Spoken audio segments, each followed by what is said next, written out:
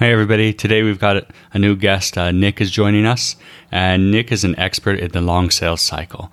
So he's going to talk to us about how the complex sales cycle is different than the transactional, relationship-based sales tips, everything from staying organized and keeping a clear head and how that's important for sales. So it's a really good episode. He's got a lot to share with us, and I hope you enjoy. Startup Sales is a podcast about what it's really like to get a business off the ground. We talk with founders, CEOs, and sales VPs from the high-tech market. You'll learn how to build and scale a sales team. You'll also hear about the growth challenges and tough decisions from others who have had both successes and failures. And now, your host of the Startup Sales Podcast, Adam Springer.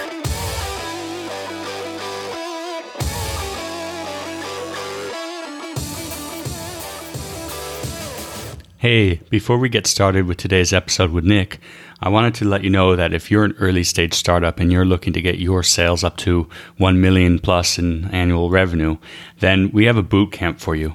Bootcamp is a program where we work together on building your sales processes, teaching you how to get your first sales, how to put your outbound processes together, everything that you need so that you could start to build a scalable and repeatable business plan for sales. So for more information, just head over to startupsales.io. That's startupsales.io, and you'll see a section called Bootcamp. Go ahead and click there. Let's get to today's episode with Nick. All right, Nick, thanks for joining us today. Yeah, thanks for having me, Adam. I'm really excited to be speaking with you.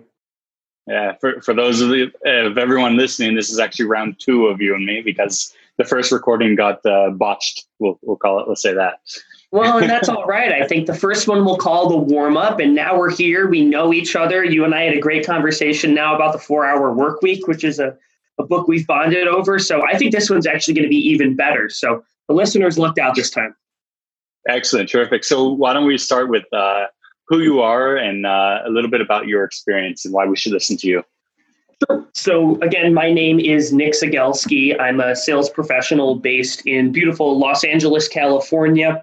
And I work for a legal tech company selling a cloud ERP software, which helps large law firms manage things like intake of new clients, accounting, sending bills out, record keeping, etc. So that's kind of what I've been doing right now. I've worked for a couple startups in my sales career, and yeah, I think I've learned a lot over the past couple of years. That's for sure. Actually, I've started a company in the past with one of your other podcast guests, Armand Farouk. So we could talk a whole lot about that journey, but I think it'd be more exciting to talk maybe about what I'm doing. All right. Well, let's talk about where you're at now and what does the sales process look like today? Sure. This is definitely the most complex and sophisticated sale that I've ever been involved in. The software that I sell, it touches so many different parts of the customer's business. So there are implications for every department, from finance to IT to the attorneys at the law firms that I sell to, the support staff at the law firms that I sell to.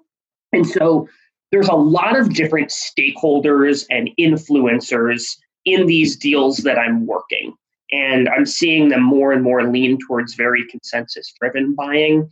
And so a huge part of my job to navigate this sales process is more deeply understanding exactly how my customer's business works and like what their specific challenges and goals and KPIs that they're looking at, like what do they care about, and then connecting them with the right subject matter expert at my own company, and then making sure that that person knows what they're supposed to say. And that doesn't mean I necessarily know like the technical side of what the folks internally need to say, but I do know that I need to like prepare them and say, hey, here's their world. Here's how I think you're going to link up to what their world is. So it's a really, I love the sophistication of it. It's really, really fun. It's not one of these things where like, I mean, don't get me wrong. Like I'm still hammering the phone. I'm still cold calling. I'm still doing a lot of the things that you would think a normal sales professional would do. But there's almost more of an element of project management and consultant in a way, because like these sales cycles take a really long time.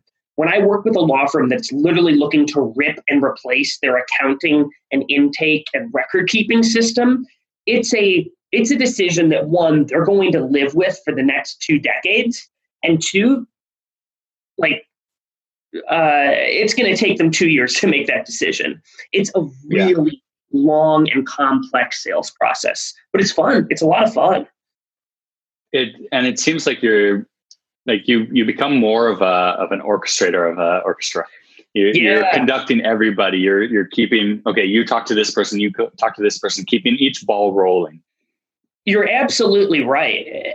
And that's why sometimes, and I'm sure we'll talk about it, like cold calling is probably now my favorite part of the job, because it's so simple and there's a defined outcome. It's like either it worked or it didn't, right? Either you got the meeting or you didn't.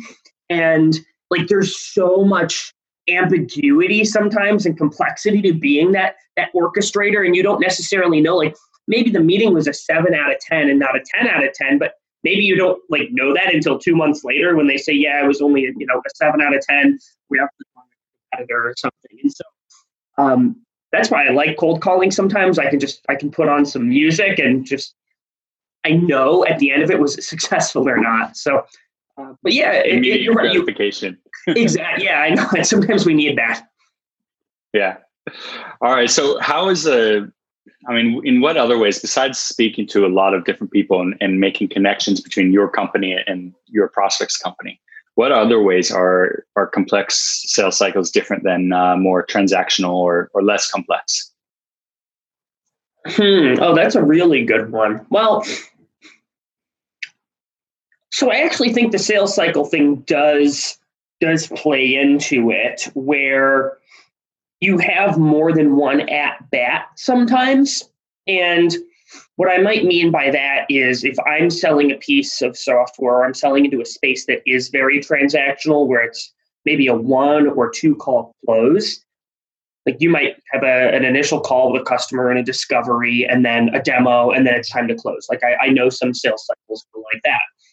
Well, if you have a bad demo, or like you're giving the demo and you're not on that day, or the solutions consultant doesn't connect with the customer for whatever reason, you pretty much know the sale is shot.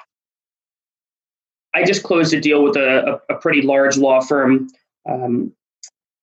that we had maybe 15 demos over the course of 18 months. And some of those where like the law firm forgot some things that we had shown them, which you can't blame them.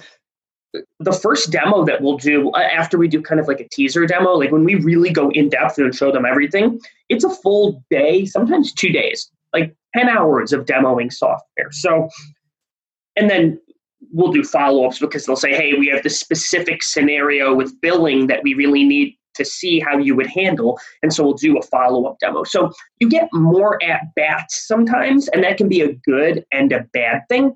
And ideally, you're actually homing in more and more accurately on how this particular customer's business works, instead of when it's a 1 or 2 call close, it's typically a very, very generic demo. The other piece that I would say, I think most folks typically think only apply to very sophisticated sales like this, but actually should apply to every sale, is the audience of who you're speaking to. And what I mean by that is, I think a lot of novice sales professionals get really focused on, hey, this one person at the company wants to talk with me. I'm only going to talk to one person. Versus when I'm talking to a customer, like if I have a meeting and there's 15 people in that meeting, I make it a goal of mine to try and connect with them in some way. Like immediately after the meeting, and I'll send an individual thank you email. Like I just had a meeting in San Francisco, and I got the 6 people who were in the room. I got their contact information, and they all got emails after, like personalized, thanking them for their time. And then also, hey, was there anything in particular that we didn't discuss on Thursday that you wanted to discuss? And I'm getting individual people, and I'm finding these like threads where, oh, this person in finance has these set of concerns that you wouldn't have gotten otherwise, and you will never get if you only talk to the COO. And if you only talk to the COO, and God forbid, what if that person leaves the company? Well, now you don't have a connection with anybody. So I think the map of your buyer's organization, It matters more in a really sophisticated sale, but it still matters when you're doing something transactional. I think it's amazing what you said. To get the emails and ask for the contact information of everybody that's in the meeting, and then follow up personally. Don't send a mass email to everybody CC. Each one, because you're starting your own conversation, and then they're not going to feel free if everybody's CC'd to respond and say, hey, financing had these concerns. Then you're not going to get that insight. You're totally, so that's so key, Adam. It's the fact that if it's a mass email, and maybe there was someone in the back you didn't really talk to. Like there will be times that there's one of the partners of the law firm is in the room and he's in the meeting for 15 minutes, right? And maybe he's not super engaged in the demo because he doesn't really care about how accounting works. He just wants something that's a fit for his firm. But maybe he has one or two specific concerns that he didn't bring up in the meeting. Well, also something I do is I always connect with everybody on LinkedIn at most 24 hours within the meeting ending and like sending the connection, because like you're freshest in their mind then. And that does two things. One, it's another opportunity. I've had prospects engage with me on LinkedIn, like not only on the content that I post publicly, but they'll private message me and we'll have conversations there also. And so one, I want them to have that medium available. Two, it's important because the cumulative effect of doing that for 18 months, all of a sudden you've got this great, huge network on LinkedIn of people that I can now always direct message and they're always going to engage with me. And so doing those things is really, really important, and you become a little bit more human. And so what I'm trying to do is you get out of this big meeting where this customer has a huge decision to make. Like they hold the future of their business. Like this decision is massive for these law firms. It's a $500,000 decision in a year. And like, think about that over 20 years. They're spending a lot of money with us. And so most of them are terrified. They're absolutely terrified of making the wrong decision. And so when you can be a human and connect with them and say, like, and actually find out what are the other concerns you have, what other conversations do we need to like have, they'll open up. And now I have a to-do list of 27 things following that meeting that, yeah, I'm putting more on my plate and I'm bringing more on for me and my organization to respond to. But if that stuff sits unanswered, they're going to go to the competitor that gives them clarity. Something that my boss says, and I love it. It's a confused mind never buys. Exactly. It's really good. And also think about yourself, put yourself in their shoes, or you're never going to speak 100% honestly or speak all about your concerns when you're in a room full of your bosses and your colleagues.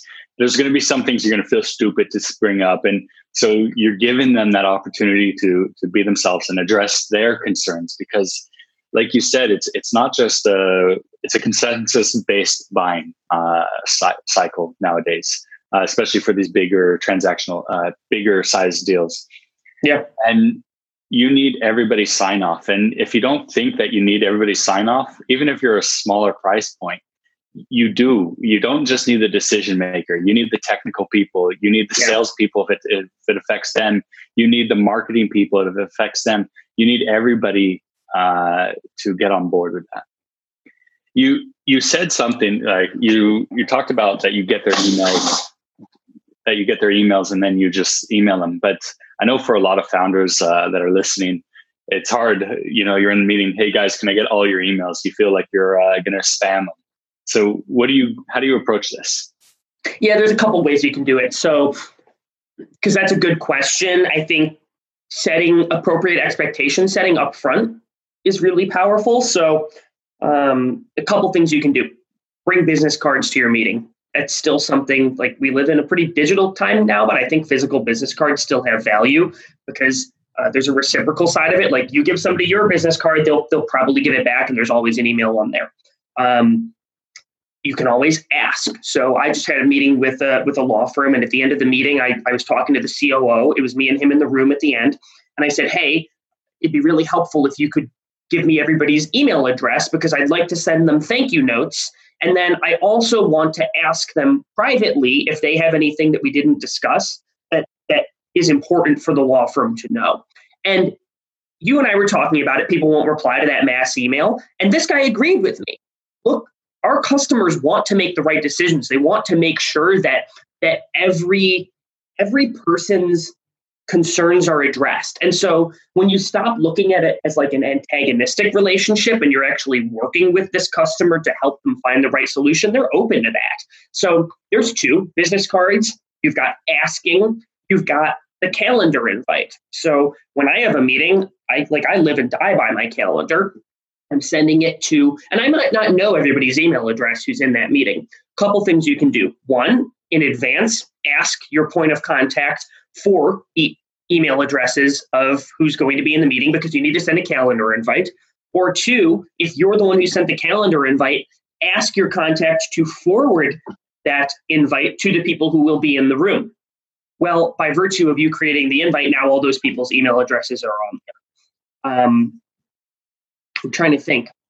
I think that's it. You've also got the LinkedIn thing too. So it's pretty easy to find people on LinkedIn. I've got one more for you, actually.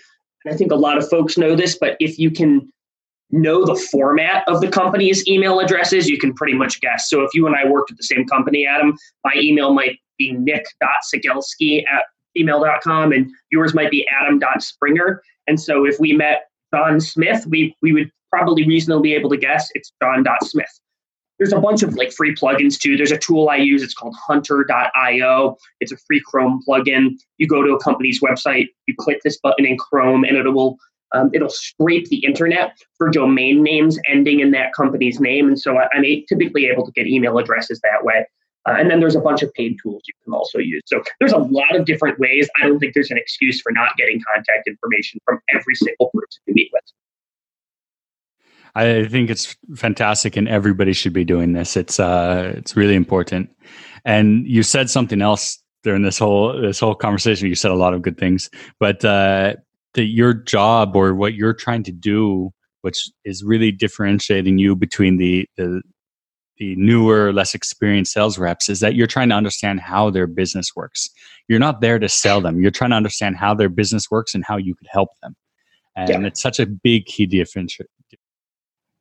Well, it's so important in every space. And I actually might even argue it's because I sell into a very specific vertical. I am only selling to law firms.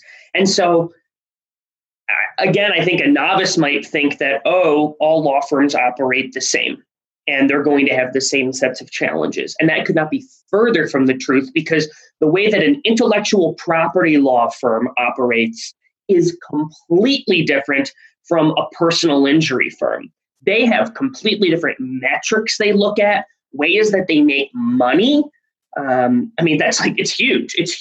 I could go on and on and on, but understanding that is really, really important, because then I know how to present our solution in the right light.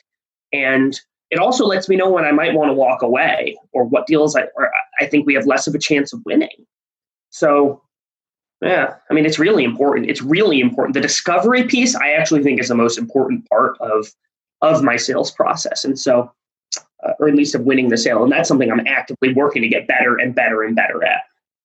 And that should be something. So many people think the discovery phase is just the beginning.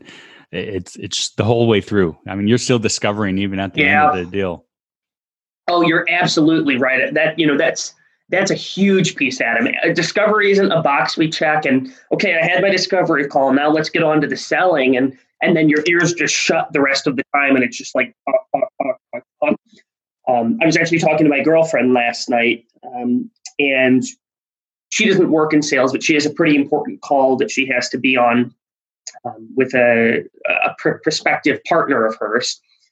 And I was talking about pre-call planning, and I said, here are the things I think you need to do.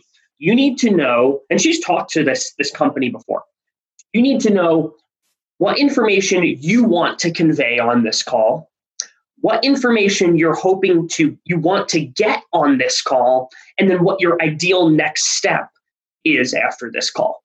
And the second piece I said in there is the most important. Before every call, I have an idea of what more information do I need to pull out here? What else do I need to know? And I think that's helpful, because you go into every call with the mindset of, there's more that I can learn about this business. So I take really, really detailed notes. You can go into my my Salesforce CRM, and like I'll talk. I mean, I'll write about the ski vacation that the COO of this law firm is going on in 2 months, and it's information about their kids and their lives and the food that they like. But like that's all discovery stuff, because I don't know, maybe now if we have a meeting and I get the better lunch, it just puts that person in a good mood. I don't know. I think it's really important to listen, but then also, especially over an 18-month sales cycle, if you're not putting everything in the CRM,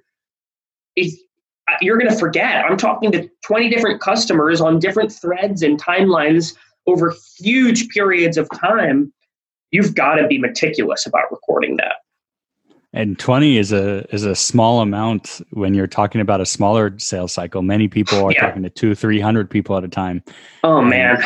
There's no way you could keep track of that. And so many people try. And they're just like, oh, yeah, okay, when he emails me back, or I don't need to take notes. It's take notes. Well, there's a great book. It's called Getting Things Done, which I haven't read, actually. I've listened to a podcast with a guy who wrote the book. But what he says is, your mind is incredible at creating ideas. It's terrible at holding them. So I don't try and store anything up here. I don't try to remember anything up here. It all goes on paper. Everything goes on paper. And then I put it into, I use the tasks function in Outlook because I inevitably end up losing the paper or I travel, but everything gets written down and put somewhere so that, you wouldn't believe what it's done for my mental health and my stress levels. I'm not worried anymore about forgetting things, or like, that feeling in the back of your mind, like, oh man, I know I'm forgetting something here. Also, you know what? For anyone who thinks, oh, you know what? It takes too much time to put things in my CRM. It's going to slow me down. It's actually the opposite. At least I found it's the opposite, because like I mentioned in the beginning, a huge part of my job is preparing the different subject matter experts at my company to have conversations. And when I can go into the notes and copy and paste things and send it that way, it's actually a lot quicker than sitting there and trying to think and retype everything out. So it saves me time. Absolutely. I found the same thing several years ago, way back when, is that my mind is better at processing information, not storing it. And I'm well known. You could ask anybody I've ever worked with that after a sales phone call, about 2 minutes later, you could ask me anything about it. I don't even remember who I spoke to. Tell them just check Salesforce. It's there. Yeah, I love it. I love the it. next steps are there. What we talked about are there. I have no idea anymore. It's done. It's out of my head. I love it. So on that note, what are some other tips and tricks and things that you are doing on a daily basis to keep yourself on the top of your game? I think the biggest thing that I do around that, and I like the word tips and tricks actually, because what I try to do, I actually picked this up from this guy I followed, Jake Dunlap, who he talks a lot about. He's really in on like the social selling stuff on LinkedIn and even on Instagram. And so I saw him post something maybe a year ago, and it said, look for something every single day where you can be a little bit lazier. And I don't ever define myself as lazy, but what he meant by that is look for ways that you can save yourself a minute. Like, is there the way you can change the order of operations that you log something in Salesforce to save yourself 60 seconds? Because if I can save myself 60 seconds a day over the course of a week, there's 5 minutes a day that I've saved. And it ends up being cumulative, right? Because 5 minutes one week, then it's 10 minutes the next week, like total that I've saved. Then you end up slicing out all of this fluff and you become so much more efficient. So something that I'm trying to do every day is I'm going through, like, I'm not like a mindless zombie going through and having these calls and completing tasks. I'm also taking just a little bit of time to look at, is there a better way that I could do this? Is there a more efficient or more effective way that I could do this? And so, like, an example that you and I talked about the last time we spoke is I use a plugin in Outlook called Quick Parts. And Quick Parts is simply a text expander. And so I'll give you an example. When I'm prospecting, I frequently get the reply, no thanks, not interested. And I'm sure that the listeners here have gotten a reply like that, or, please stop emailing, or, whatever. Like they reject you, but you don't get any intel. Well, I always respond with the same message. I found like my best practice message, I wrote it down, is, Adam, thank you so much for replying to my email. Was it just bad timing or a different reason? I don't want to unnecessarily follow up if it's a bad fit. And we can break down that message if you really want me to, but I found that is a message that gets me another response because the prospect doesn't want me to keep following up. They want to tell me why it's a bad fit. And so I get that reply and I get intel on why it's not a good fit, because maybe they'll say, hey, we just signed a deal with X competitor of yours a month ago. You won't be making another decision on this in like 20 years. Well, I'm still probably going to follow up in 6 months in case the competitor botched the rollout, but likely that's not going to be a customer that I go after in my lifetime. And so I might just put them on like a slow drip where I'm sending them auto emails for the next couple of years. But to get back to our original thread, the idea behind that is, instead of me taking 90 seconds to type that message out and then look at it and proofread it because I don't want typos in my emails, I have a template for that. Well, it's one thing to have a template where I go into a Word document and copy and paste it. It's another to use this tool called Quick Parts. And all I do is I name each of my templates. This one is called rejection. And so I start to type the word rejection. And when I type the word rejection, Outlook gives me the option to hit enter. And it expands the word rejection actually into that 2 or 3 sentences that I told you there. And so instead of what would before have taken me 90 seconds and also mental energy proofreading that message, I've already proofread the template 18 times. So start to type, hit enter, reply, 8 seconds. That's what it takes me. There is a minute and a half that I am saving. Now, if you multiply that on the 5 rejection emails that I get every single day, you start to see it's freeing up time, but actually even more importantly, it's freeing up mental energy. I'm not thinking about it anymore. It's actually a lot easier, and it frees my mind up for the complex stuff because I'm not being paid to proofread 47 emails that I send out a day. I'm being paid to have those like sophisticated conversations with the CFO. So I think that's the biggest tip or trick that I would give, because it allows you to pick up tips and tricks across the board. Yes, save time as much as possible. And what you said about the mental energy is so true. Whether it's taking time doing irrelevant tasks or even keeping your inbox clean. So many times I've had some salespeople on my team that have this huge mess of an inbox. Yeah. Like, how can you keep track of anything? Oh, I have a system. I start if it's important, and I flag it if it's not read or I need to return to it. So why not just everything in your inbox is a to-do item? Archive it once it's done. That's it. Yep. That's how I do things too. Yeah. It would be so much better. Oh, I mean, when I was in college, I remember I had like 18,000 emails in my Gmail inbox, and I had this dead period between my finals, I think, or end of classes and finals. And I said, all right, I'm never living like this again, because it was too stressful through college. And I'm like, I know when I start working, there's going to be emails coming in. I need to clear this. So that's what I do. Now, that said, the way that you keep yourself organized, Adam, won't be the same that I keep myself organized, won't be the same that someone else does. So I think if somebody has a system that works for them, good. I somewhat believe in like, if it ain't broke, don't fix it. I also believe in perfect is sometimes the enemy of good. And so like, get yourself to 95% perfect, because I'm sure there's ways I could tweak my organization just a little bit more, but I might be better off looking at another part of my life that I could see. Even like, I'm not as far along on the the law of diminishing returns function as I am on something else. So I'm with you.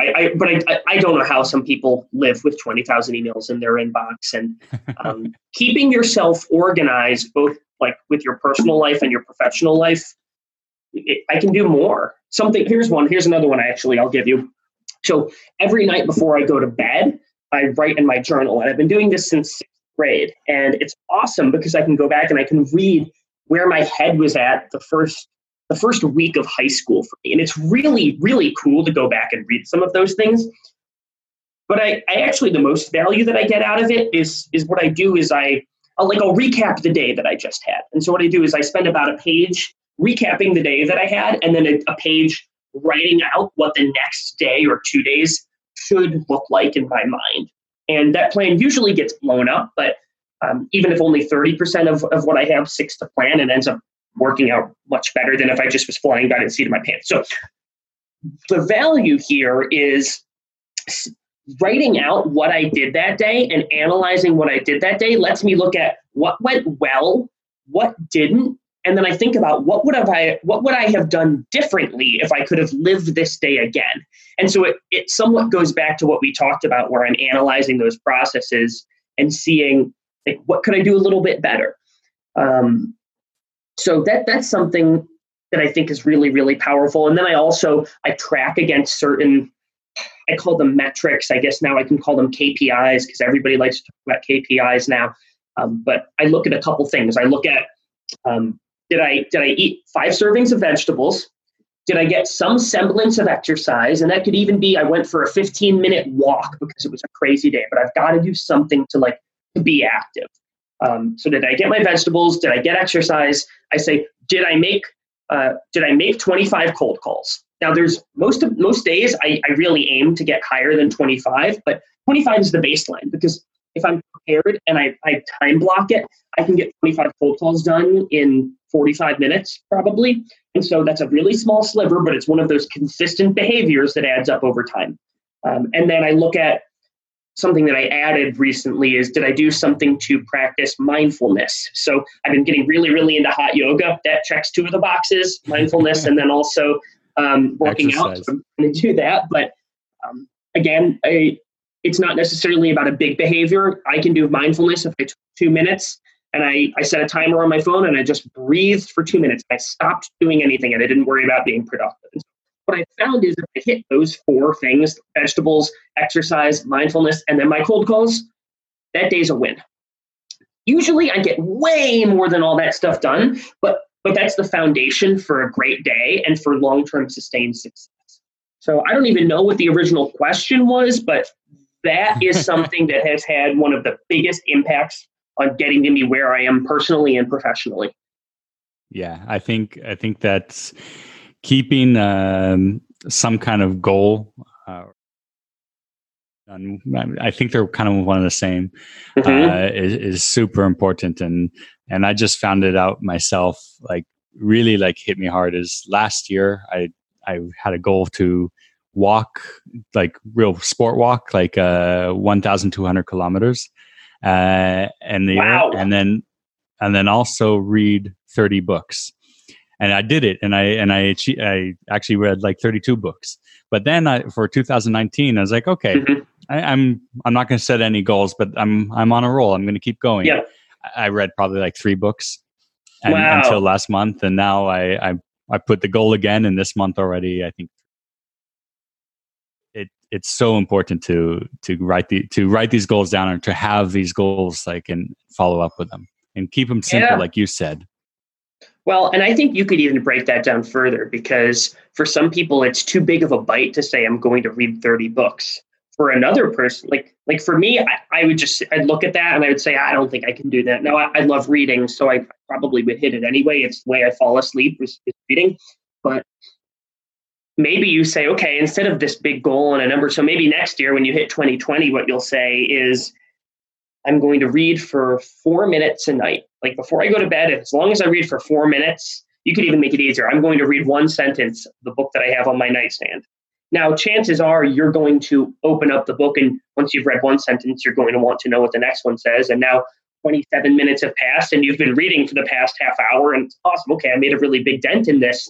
But so that's why my number for cold calls is pretty low, 25. And that's why my mindfulness thing can be checked as completed if I only did 1 minute of breathing. And that's why I qualify a workout as anything more or more intense than or longer than 15 minutes of walking. Because chances are I'm going to hit more than that behavior.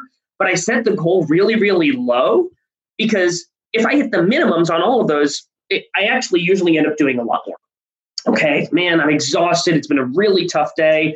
I'm like, my brain's fried. I don't want to work out. Okay, well, I want to check this. I'm going to walk for 15 minutes. I do this all the time with my girlfriend. We like walking, and that's how we catch up. And we'll say, we're both kind of tired. We're going to do a really short walk tonight, just to the end of the block and back. And an hour and a half later, we've walked 7 miles. And now we're sitting at like a nice sushi joint that we found, and it's great. So yeah. Sometimes I think it does pay off to set the bar low, because, and I think it depends on your personality. And I set the bar low, and then I'm like, I crush it. Yeah, it has a psychological effect. If you set it not too low where you feel stupid, but like where like it's low enough that's like really easy to do, because then like you feel like, okay, I accomplished this. Yeah, and you feel good about yourself. All right, we're running out of time, but what's one piece of advice that you have for all the salespeople and the founders out there? I think you need to recognize that, one, you're probably better than you think. 2, you're talking to other humans, and all you need to do is be a person and talk with other people. And there's a lot of actionables I think I threw at you here, and ways to improve and get more technical in your selling and also in your process. But when I started my career, I thought there was like a magic trick or special words that I could say that would get a sale to close. And I didn't think I was going to be great at this. And like I had this picture in my mind of what a salesperson was. And then I saw the best salespeople weren't like these jacked up dudes drinking Red Bull, screaming into the phones and like smashing gongs. They were actually very thoughtful and strategic professionals. And that's actually, I've changed my word. Like, I don't say that I'm a salesperson. I say that I'm a sales professional, because in my mind, there's a difference. I'm a professional there to help a customer and help them decide if we're a good fit for doing business with them. And of course, I want them to do business with them. And I'm still there to make a sale. And so, of course, I'm still trying to influence that decision. But I'm not this dude who's slugging Red Bulls and screaming and tricking and deceiving my customers. So I think you need to understand, like, you're a person, you're able to have conversations with other people. Don't worry about messing up, because that's how you get better. And so I don't know if I can wrap that all up into a nice bow, but that's probably the motivational speech I would give someone who's looking for it. I think it's really important to remember that the people on the other side are also human. Just go for it. Yeah. Cool. Nick, I really appreciate you coming out here today and sharing with us. How could people reach out to you if they want to ask you more questions or get to know you? Yeah. The best way to get in touch with me is going to be LinkedIn. And if you'd like to speak with me, I'm happy to talk with anybody. Add me as a connection, and then put a little note in the connection field. Say, hey, I listened to you on Adam's podcast. Would love to talk to you about whatever. But put that in, because I get a lot of random LinkedIn requests now from people I have no idea why they want to connect. I still accept them, but if you put that note in, I'll know to respond. Yeah. All right. I'll try to remember to put your LinkedIn name, your LinkedIn link also in the show notes. Perfect. But if not, your name is there too. So yep. Great, Nick. Thanks very much. Awesome. Thanks, Adam. Thanks for listening to Startup Sales with Adam Springer. Subscribe to the podcast so you never miss an episode. Contact Adam about speaking engagements or consulting services at adam@startupsales.io.